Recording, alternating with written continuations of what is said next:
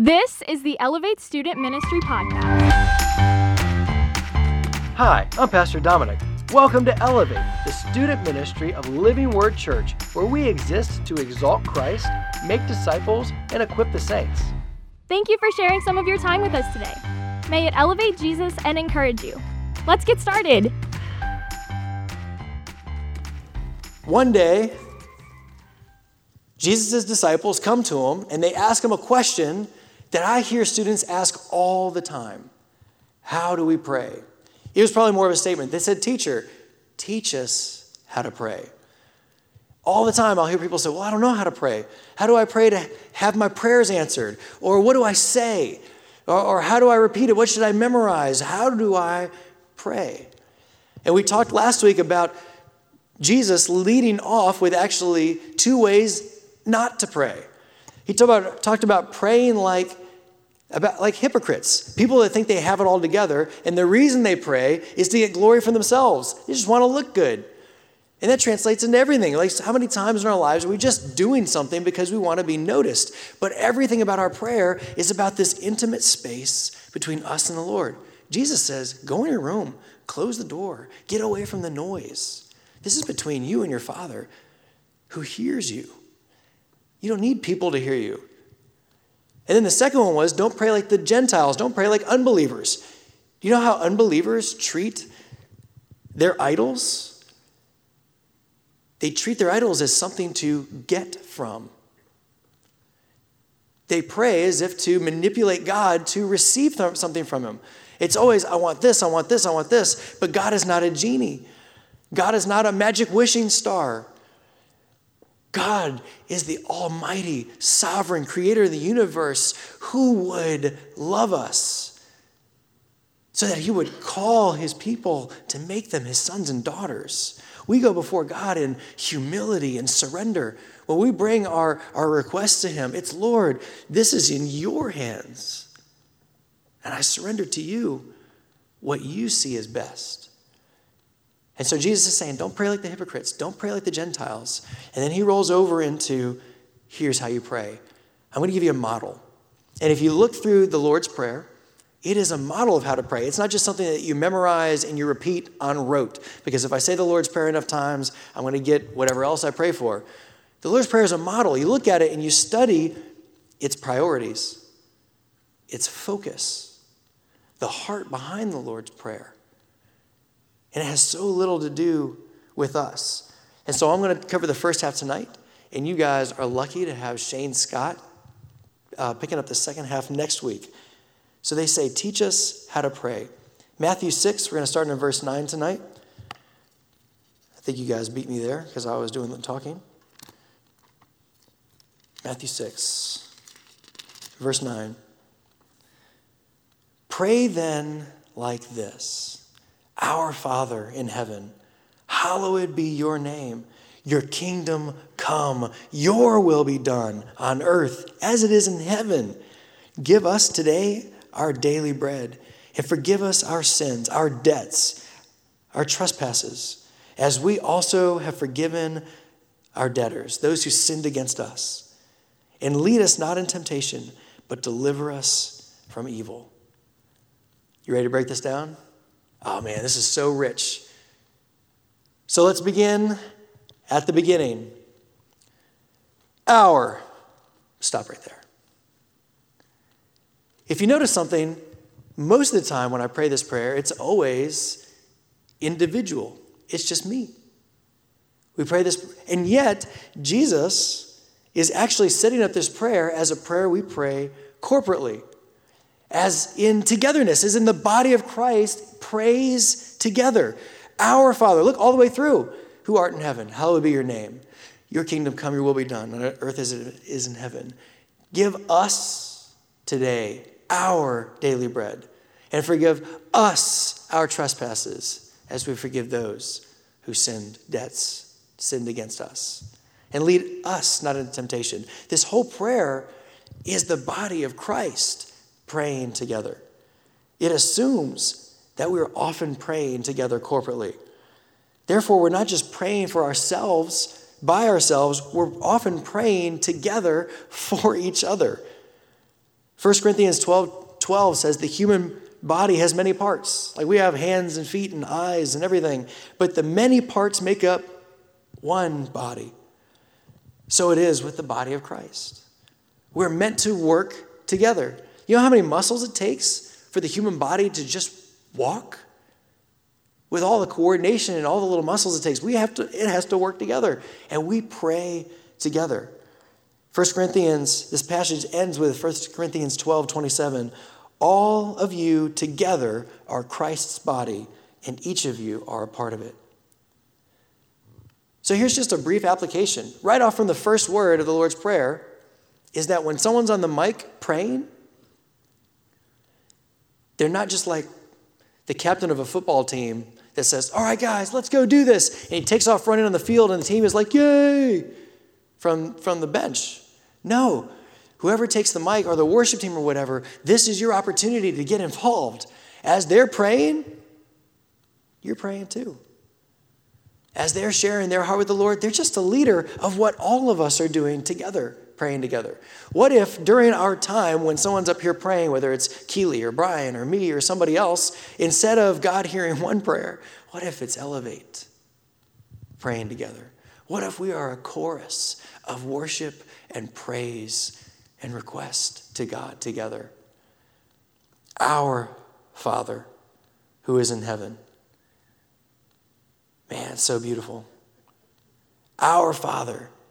It's interesting that it starts right here. Our Father in heaven.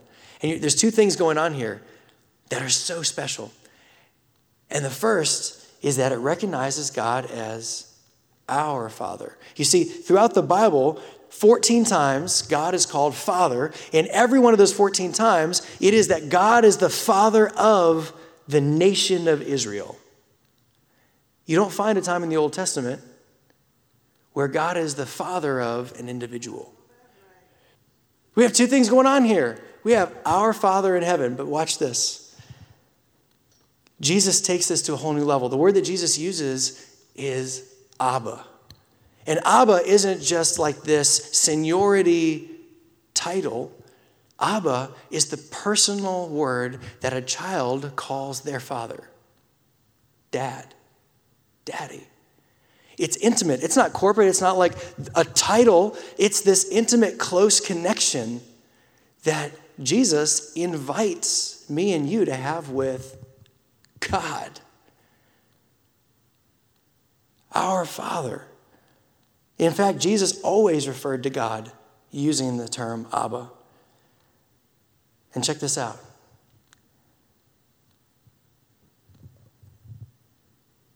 Jesus is welcoming you to refer to God as your dad. A greater dad than any father. There may be a lot of us in here that didn't have good fathers. And yet, our Heavenly Father eclipses even the best of fathers. Listen to this. Romans chapter 8, verse 14 through 16. Let's go there together. Romans chapter 8. If you're in Matthew, go right.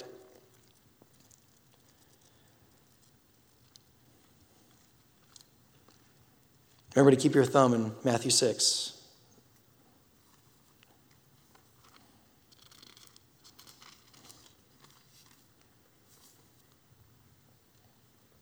Romans chapter 8, verse 14. We're not going to turn to every verse that I bring out tonight, but I want you to see.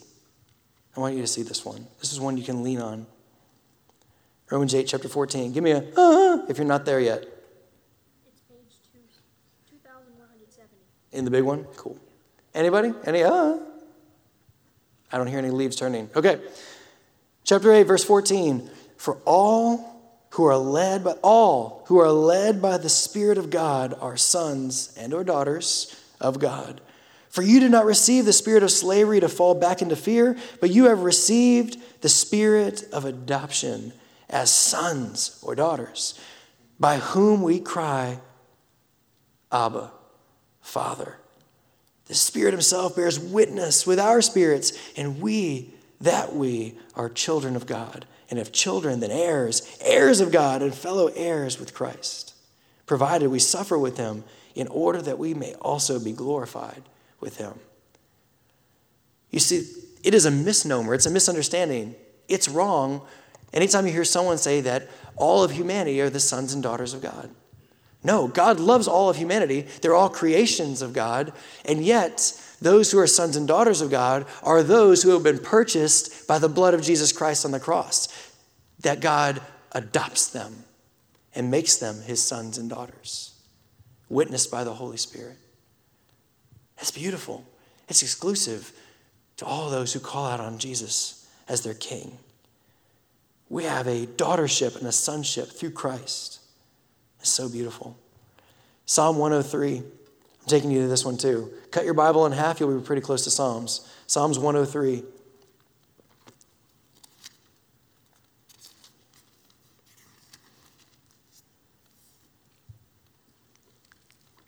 How does the Old Testament define God as Father? Oh, so good. Psalm 103, we're going to go to verse 13. Thank you for turning with me. Boy, I respect you guys. You guys are awesome. Thank you for bringing your Bibles every week, chasing me all over this thing. I saw that thumb up. Right back at you. 103, verse 13. Anybody? Not there yet? No, it's good. Okay, here we go. Psalm 103, verse 13. How does the Old Testament define a father?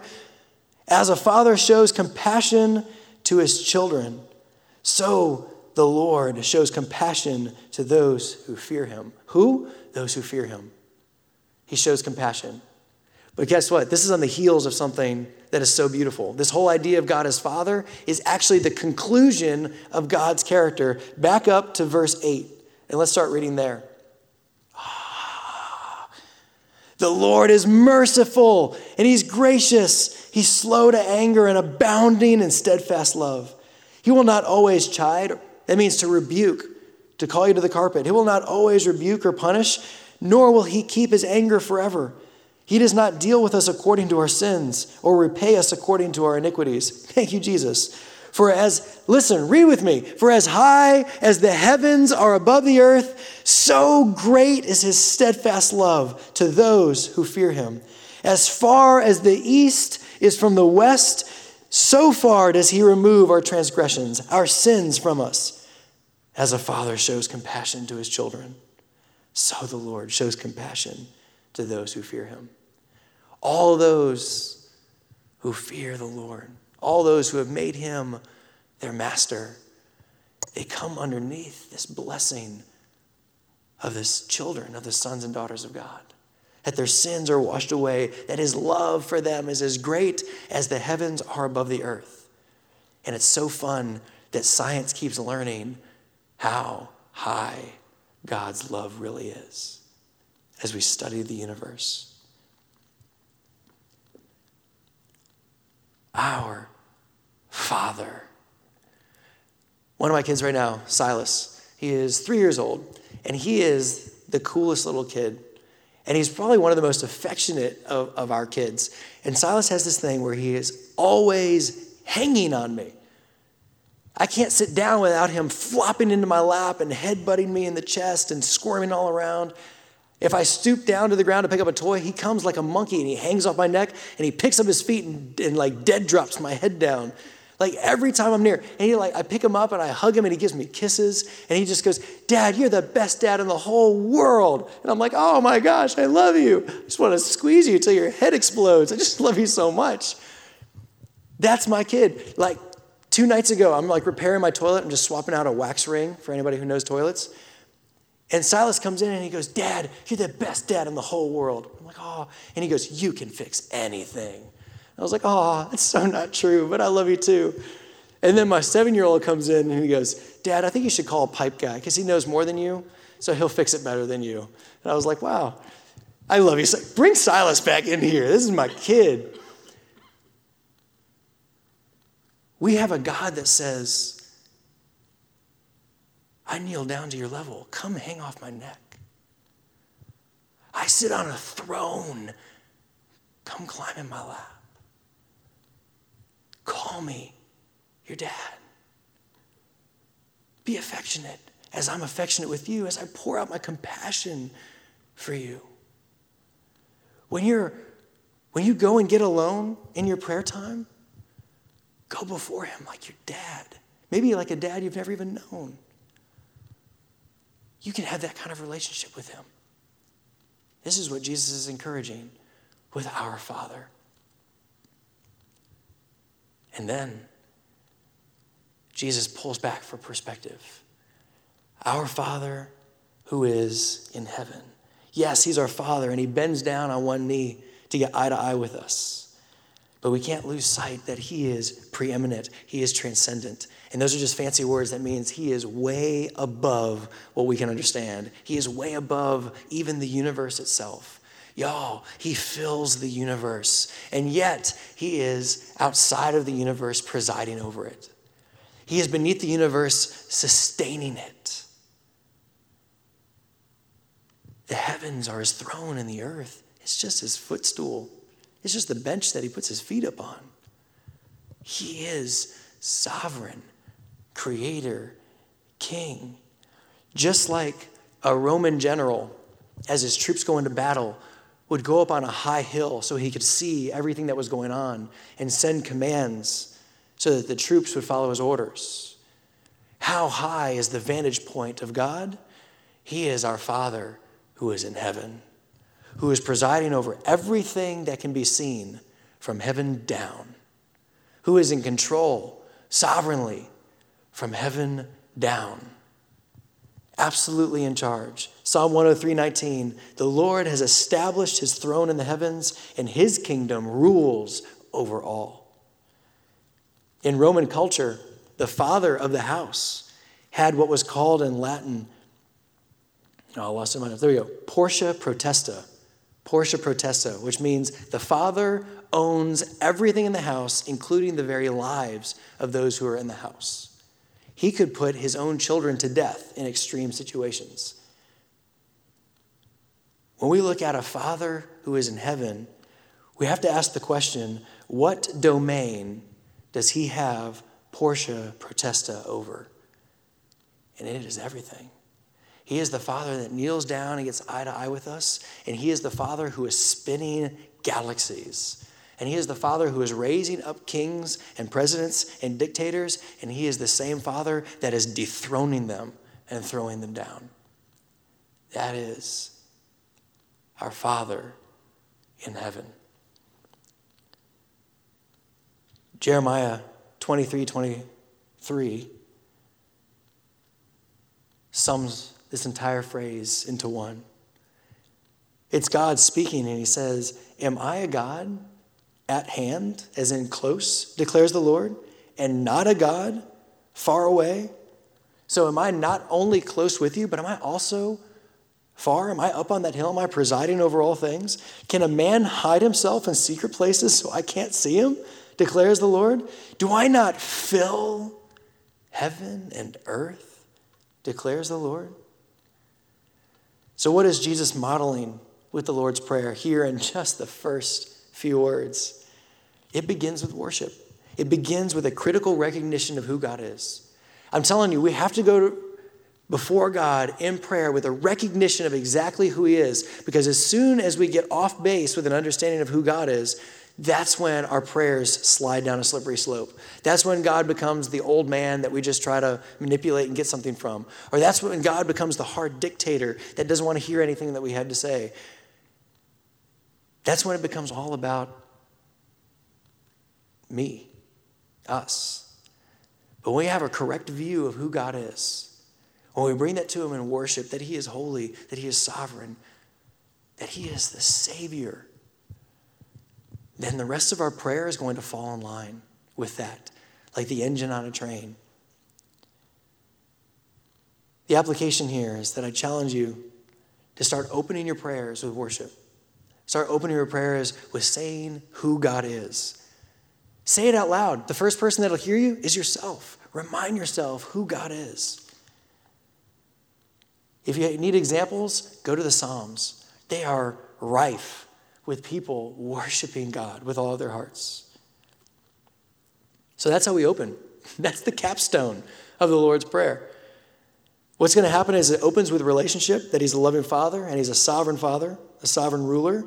And then what it's going to give us is 3 requests specifically about the kingdom and who God is, and then 3 requests that relate to the needs of God's people, which Shane will cover next week. So let's look at the first 3 requests.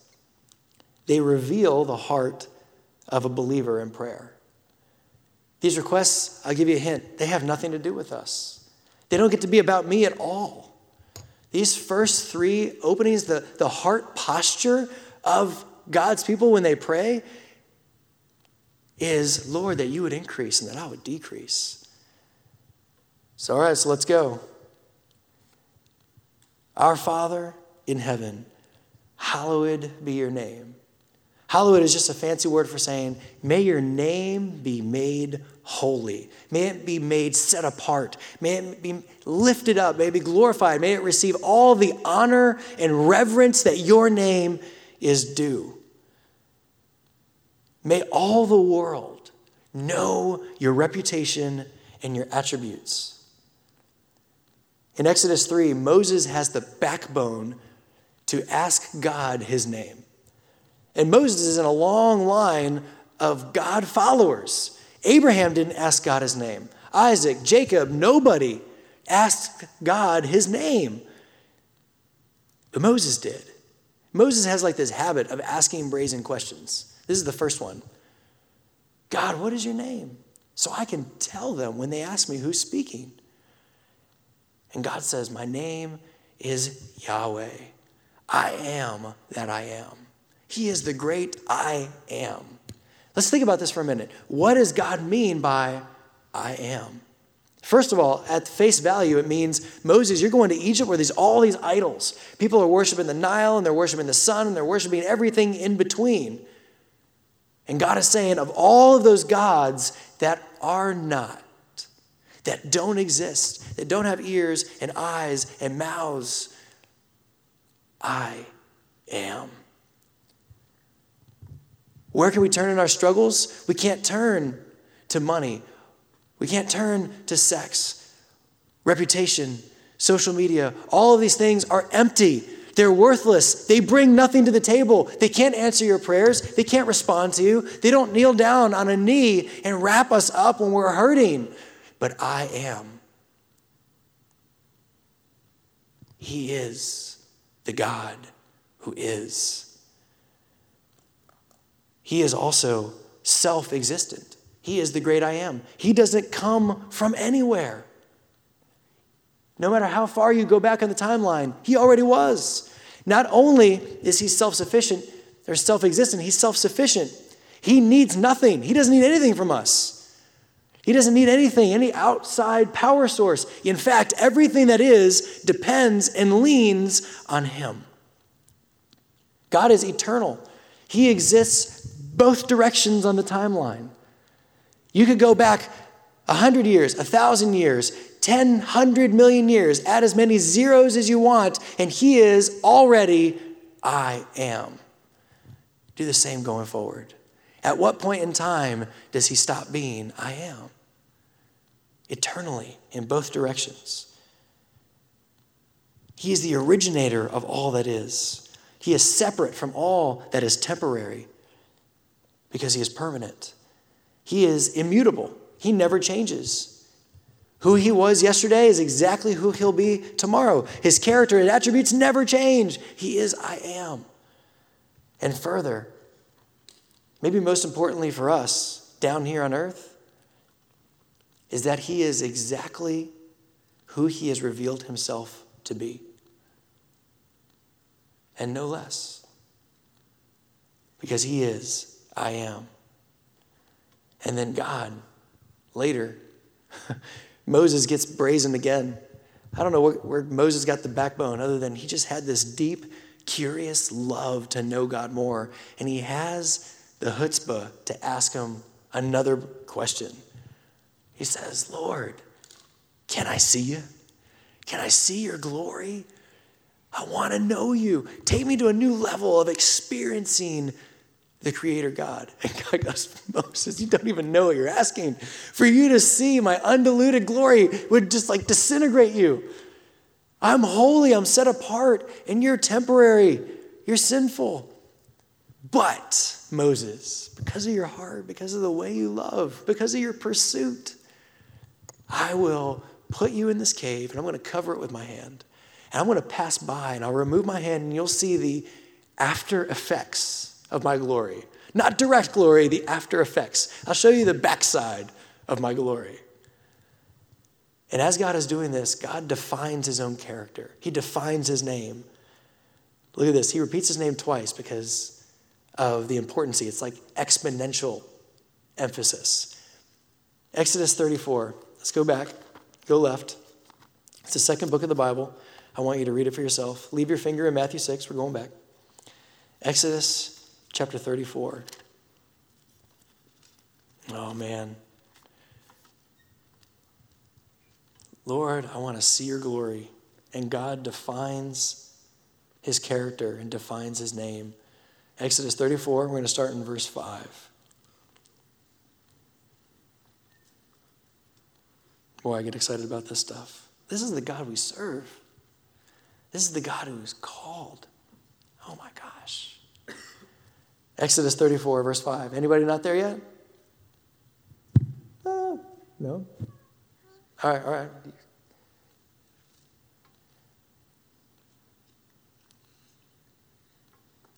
You ready for this? Exodus 34, verse 5. Y'all soak this in. Like, climb into the pool of what we're about to read.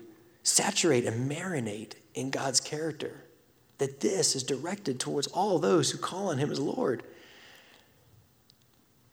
Whenever you see in the Old Testament, all caps, capital L, capital O, capital R, capital D, this is the translator's translation of the name of God, I am, or Yahweh. And they replaced it out of tradition with all caps Lord. If you see lowercase, it means master, but all caps, this is the name of God woven into the text. So let's read this with the name of God into it. Verse 5, Yahweh descended in the cloud and stood with him there. Just think about that. Heaven is touching earth. What is supernatural is colliding with what is temporary. Yahweh is touching down, descending there, and he stands. His presence is with Moses and proclaims the name of Yahweh. Yahweh passed before him and proclaimed, Yahweh, Yahweh, a God merciful and gracious, slow to anger, and abounding in steadfast love and faithfulness, keeping steadfast love for thousands, forgiving iniquity and transgression and sin. Hey, didn't we just read this? Yeah, the psalm was quoting this. Psalm 103. But who, God's character isn't done yet, but who will by no means clearing the guilty of sin, visiting the iniquity, the sin of the fathers on the children and the children's children to the third and fourth generation. Oh, that'll make you quake. Thank God that Jesus breaks the curse on the cross for his people. This is a God. What are some of the attributes? If we pulled out some of the attributes from here, what would you say are some of the attributes that we see of God? Go ahead and yell them out. Compassionate. Thank you, Erica. Who else? Eternal. Loving. Merciful. Patient. Omnipresent. Holy. Wrathful. Just. Compassionate. Merciful. Gracious. Patient. Man, what a God we serve.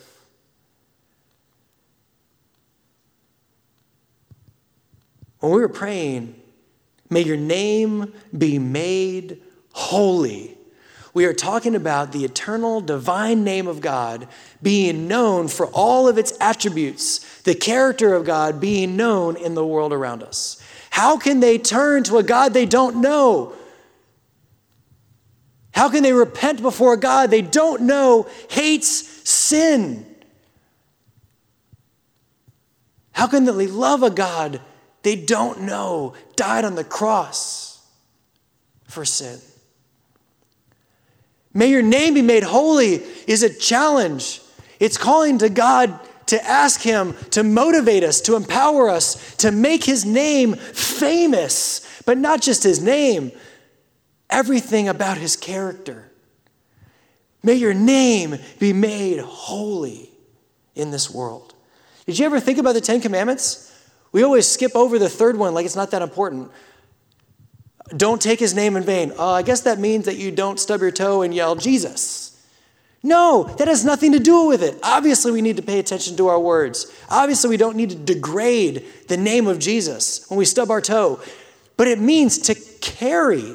Do not take on your shoulder like baggage.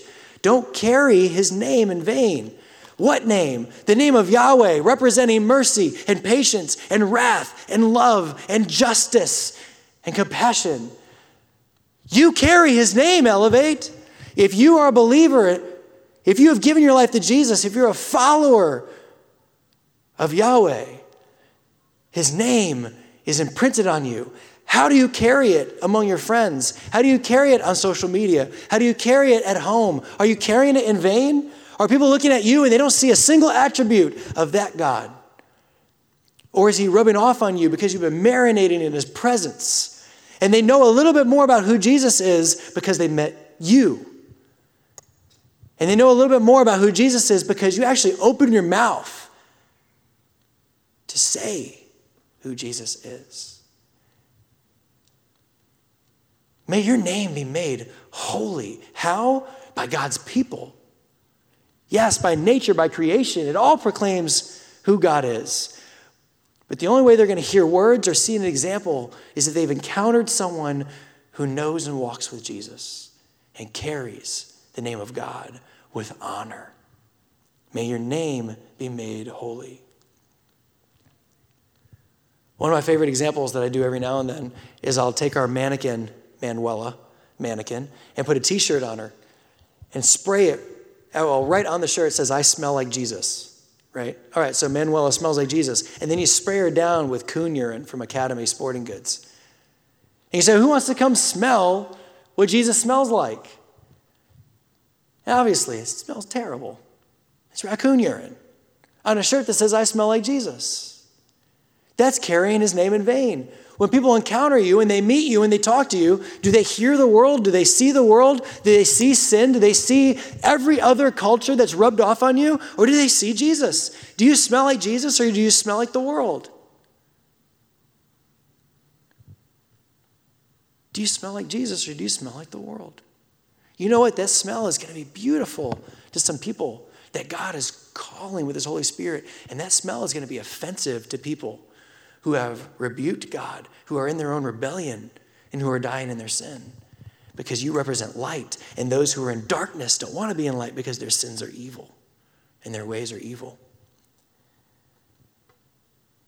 If you look like a duck, smell like a duck, walk like a duck, the same test is true for a believer. How do you carry his name? Do you make it known? Do you make it holy? Do you make it set apart in this world from every other name and every other faith? And every other desire and idol? I think this is the last place we're going to turn before we go back to Matthew. Let's go to Ephesians.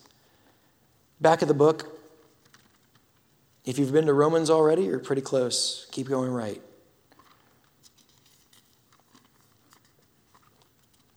Ephesians chapter 4.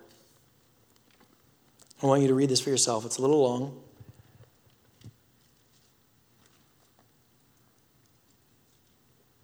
But this is the job description of every believer. Ephesians chapter 4. We're going to go to verse 17.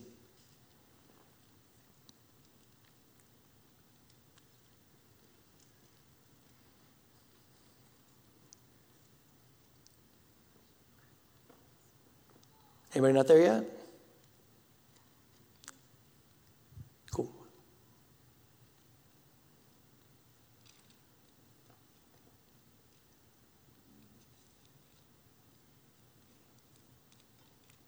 It'd be really cool if during these long, awkward moments, if Miko was like chunking on his guitar right now.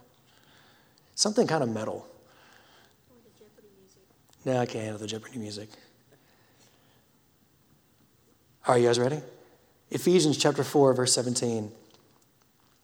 This is the job description when a believer enters the kingdom of heaven and starts following Jesus. Now this I say and testify in the Lord, that you must no longer walk as the Gentiles do. Can't walk like a duck anymore. Time to start walking like Jesus. How do they walk? In the futility of their minds. They are darkened in their understanding, alienated from the life of God because of the ignorance that is in them, due to their hardness of heart. This is who we all were. They have become callous and have given themselves up to sensuality, greedy to practice every kind of impurity. But that is not the way you learned Christ, assuming that you have heard about him and were taught in him as the truth is in Jesus, to put off your old self, which belongs to your former manner of life that is corrupt through deceitful desires, and to be renewed in the spirit of your minds, and to put on, it's like the idea of putting on a jacket. You're putting on the new self, created how? After the likeness of God in true righteousness and holiness. After the likeness. A Christian doesn't reflect the world because a Christian is now reflecting, carrying in the likeness of Yahweh, of Jesus. So what's Jesus' model for prayer? It begins with worship and a critical recognition of who God is. Secondly, it makes the request for God to be known through creation, yes, but also through us, so all can know him for who he is. Our Father in heaven, hallowed be your name. Whew, are you guys with me still? Is this way deeper than you thought it was going to be? Yeah. Your kingdom come. This is the second request. We're asking for his kingdom to advance in this world, both in the believer and in non-believers, by the orchestration of God and using us as he wills. The kingdom of God is Jesus' main topic. Read the Gospels. Jesus doesn't stop talking about the kingdom. All of his parables are, the kingdom is like this. Those who enter the kingdom are like this. Those who are excluded from the kingdom are like this. Everything for Jesus comes back to this kingdom. And the kingdom kind of has two levels of understanding. The first is this high-level perspective. Do y'all know what king means, literally? If you dig into the Aramaic word for king, it goes back to the word simply possessor, owner. So of our Father in heaven, what does he possess? His kingdom, the extent of his kingdom is the extent of his reign, is the extent of all created things. All of the universe, what is seen, what is unseen, what is natural, what is supernatural, from the heavens down is his kingdom. Psalm 24:1, the earth is the Lord's and the fullness thereof, the world and those who dwell within. In his kingdom, he is the sovereign ruler. And guess what? He is even in this kind of crazy, hard to wrap our minds around way, he is even presiding over the kingdom of the enemy. The kingdom of the enemy that is in full-blown rebellion against God, and yet God uses him to his perfect will. If you're like, whoa, what? I don't understand how that, think about Jesus dying on the cross. What do you think the worst sin in all of history could be? It's the killing of the perfect Son of God. And yet when you look in Acts 2, it says that Peter points his finger at the people and goes, you killed him. This was in your hearts. You did this. You killed the Son of God, just as God predestined, just as God ordained. When you were at your worst, God was still in control. When it looks like Satan is winning, when he is crushing things around you and your world is closing in and it seems like that the world is going to hell in a handbasket, God is still in control. He's never lost control. The enemy is a pawn in the sovereign will of our Father in heaven. And there's a second level, and it's the kingdom of heaven in the hearts of people. His kingdom surrounds King Jesus, and it surrounds those who have defected, abandoned, broken away from the world, the devil, and our own flesh, and have pledged allegiance to Jesus. That is the kingdom. And the kingdom of God moves and grows wherever Jesus is proclaimed and wherever people are also defecting from the world and giving their lives to Jesus. 2 Corinthians 5:20 says that we are ambassadors. Do you know what an ambassador is? Like a country sends an ambassador on behalf of doing the work of the country itself, representing the country itself, reflecting the country itself, speaking for the authorities of the country itself, and yet under the full submission under the head of that country. That's an ambassador. That's us. We go out into the world. Jesus says, go into the world wherever you go. And you know what? The world doesn't just include overseas. It also includes next door. It also includes in your house. It includes in your hallways. It includes wherever you are. Go into the world as an ambassador. 2 Corinthians 5:20, we are ambassadors for Christ. God making his appeal, his call, his welcome, his reaching out through us. So we implore you on behalf of Christ, be reconciled to God. Can those around you tell whose kingdom you serve? How are you carrying your King's name? Our Father, who is in heaven, may your name be made holy. Your kingdom come. So Jesus' model prayer begins with worship and a critical recognition of who God is. 2, it makes the request for God to be known through his creation and through us. And 3rd, it's asking God to open people's eyes, to bring them to repentance, to turn them to surrender their lives and turn to King Jesus. Let your kingdom come is a prayer that our allegiance would grow and that the allegiance of people around us would turn to Christ. Your kingdom come, your will be done on earth as it is in heaven. This is our last portion for tonight. This prayer, may your will be done as it is in heaven, is a prayer that all the earth and all people will submit to the authority as willingly as in heaven. Another example for my kids. My little girl, Nadia, she's beautiful. She's fun. She has more personality than I've ever seen in a kid, even older than her. But she has this thing about wanting, like as you're putting her to bed, she'll always make one more request. Can I have water? No. Can I have this doll? No. Can I have these things? No. And her big one is, can I wear my shoes to bed? Like she wants to wear her ballet shoes to bed. And it's a terrible idea. And almost every time if you tell her no, she has like this full-blown meltdown fit. And I don't respond well to fits. So her fits are decreasing quickly as her punishments increase. But she has this fit because she wants something. She doesn't get her way, her will, so she bucks the system. She complains, she cries, she has a fit. What a way to cement that I'm never going to give her what she wants. We go to Christ like this. Whenever we pray to the Lord like this. Lord, I want my way. I want what I want. I've already looked down the path, Lord, and I can tell that if I get what I want, everything's going to be better. And the Lord's going, wait a minute. This has never been about your will. Believers in Jesus, if you're here with me tonight, our prayer actually changes to, Lord, I want your will over my will. Not just that I want to submit to your will, but in fact, oh Lord, that my will would bleed into being just like yours. That my heart would melt. That even if it's something I don't want, that my love for you, my obedience to you, my allegiance for you falls in line with exactly what you want, more than what I want.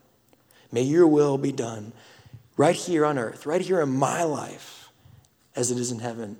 Let the people around me, let them give their hearts to you. Let them be saved by you. Bring them to repentance so that your will is done in their lives, just as it is in heaven. Our prayers move from wish-making, magic spells, and coercion into our prayers or requests with submission.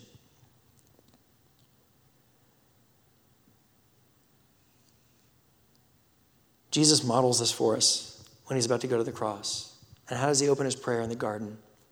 He says, if it's your will. That's how he opens his prayer. Lord, let this cup of suffering, let this cup of your wrath about to be poured out on me, let it pass from me. And then he closes with this, not my will, but not my will, but yours be done. Jesus opens and closes his prayer with God's will. If anyone in here is kind of reeling from the idea, if you're like struggling with the idea of like giving God what he wants over what we want, first of all, he's God. He gets what he wants. He's omnipotent. We don't have the power to fight him. But I want you to hear my heart on this. Here's a great quote. Couldn't find out who said it. If we could see what God sees, if we could know what God knows, we would choose what God chooses. I can see this down the path, and God's going, no, I see everything. Presiding from heaven, omnipotent, omnipresent, omniscient. So what's something you've been praying for a long time? Maybe the next time you pray about it, surrender it to. Lord, if you say no, I'm still yours. If you say no, I'm following you with all my heart. If you say no, Lord, change my heart that your no becomes exactly what I want to, because your will is greater than my will. So it's Jesus' model for prayer. It begins with worship and a recognition of who God is. It makes the request for God to be known in creation and through us. It's asking God to open people's eyes and save them. And it's asking that God's will be done in us and around us, even if it overrules our will. So the first half of the model prayer has nothing to do with us. It is all about God, his will, his kingdom, his relationship towards us. And it's his kingdom that we are adopted into through the blood of Jesus. Here's kind of a cool story that I found. There was a minister, and he was ministering in Europe, in Czechoslovakia, in Hungary, and finally Romania. And they're trying to take a train from one place that he preached from, I think it was Czechoslovakia, or whatever borders on Romania, and they're trying to get into Romania. But the problem is that the Romanian border guards really don't like Americans. Less so, they like Christian Americans. And so as their rickety train is like pulling to a stop, the Romanian guards get on board and they start walking down the aisles, and they spot their crew right away, and they're like drawn to it like magnets. You're like, oh man. And they were already told by the missionaries there that there's a possibility they could be arrested, that they could have their stuff confiscated. There's a lot of things that could go wrong here. Expect it. So here they are, and the soldiers are zeroing in on them, and they see a lady with a brown paper bag on her lap, and they have her open it, and there's a Bible inside. And they're like, oh, we're going to get it good now. And so as they're quizzing, they're like pulling luggage down, they're pulling the Americans' luggage out of the tops, and they're like sorting through stuff. Finally, kind of like the leader, the commander guy gets on the train, and he's like gruff and he's rude, and he comes to the back, and he takes the lady's Bible, and he looks around at all of them, and he starts flipping through the pages, and he has broken English, and he finds a page, and he goes, and I'm not going to try to fake the Romanian accent, but he says, I'm not Romanian. And they were confused. And he said, I'm not Romanian. And he points his finger at them and he goes, you're not American, you're not American, you're not American, you're not American. And he turns the Bible around to them, and I'll just read it, what he says. He says, by now we were quite confused. And he pointed at the text, and he gave it to me, and he said, read what it says. And I looked at it, and it said, Philippians 3:20, our citizenship is in heaven. The guard was a Christian. He turned to his subordinates and said, let these people alone. They're okay. They're Christians. This man understood something about the kingdom of God. Our first place is not as Americans. Our first place isn't allegiance to anything else but King Jesus. That's where our citizenship is. I've got a couple challenges for you tonight. Knowing what you know now, having gone through these lines methodically, open up the Lord's Prayer, Matthew 6, and rewrite it in your own words. Add to it. Add other scripture. Build your prayer into the Lord's Prayer as a model. The second challenge is, what's an area in your life that you've been holding on to? Begin to pray to surrender it. Heavenly Father, I thank you that you are our dad. I thank you, Lord, that our citizenship is not here. That no matter what happens in our lives, Lord, we have hope, because our hope is not anchored in anything in this life. Our hope is anchored in who is far above and beyond this life. Thank you, Lord, that you are the great I am. Thank you for the opportunity to serve you, to make your name known, to surrender every day. Thank you, Lord, for Shane Scott speaking next week. Anoint his mouth, anoint his study. Let him proclaim your word with truth, with clarity, and with conviction. And Lord, over the next few minutes, I pray that we will worship a God who is both near and intimate with us, and a God who is presiding over all that is. I thank you, Lord, for your presence. In Jesus' name, amen. Thanks for listening, and a special thanks to all of you who have subscribed, shared episodes, and left reviews. If you would like to learn more about Elevate, you can visit us at iloveelevate.com and follow us on Facebook and Instagram. Thank you for everything you do that brings faith, hope, and love to the world around you. Now go, follow Jesus.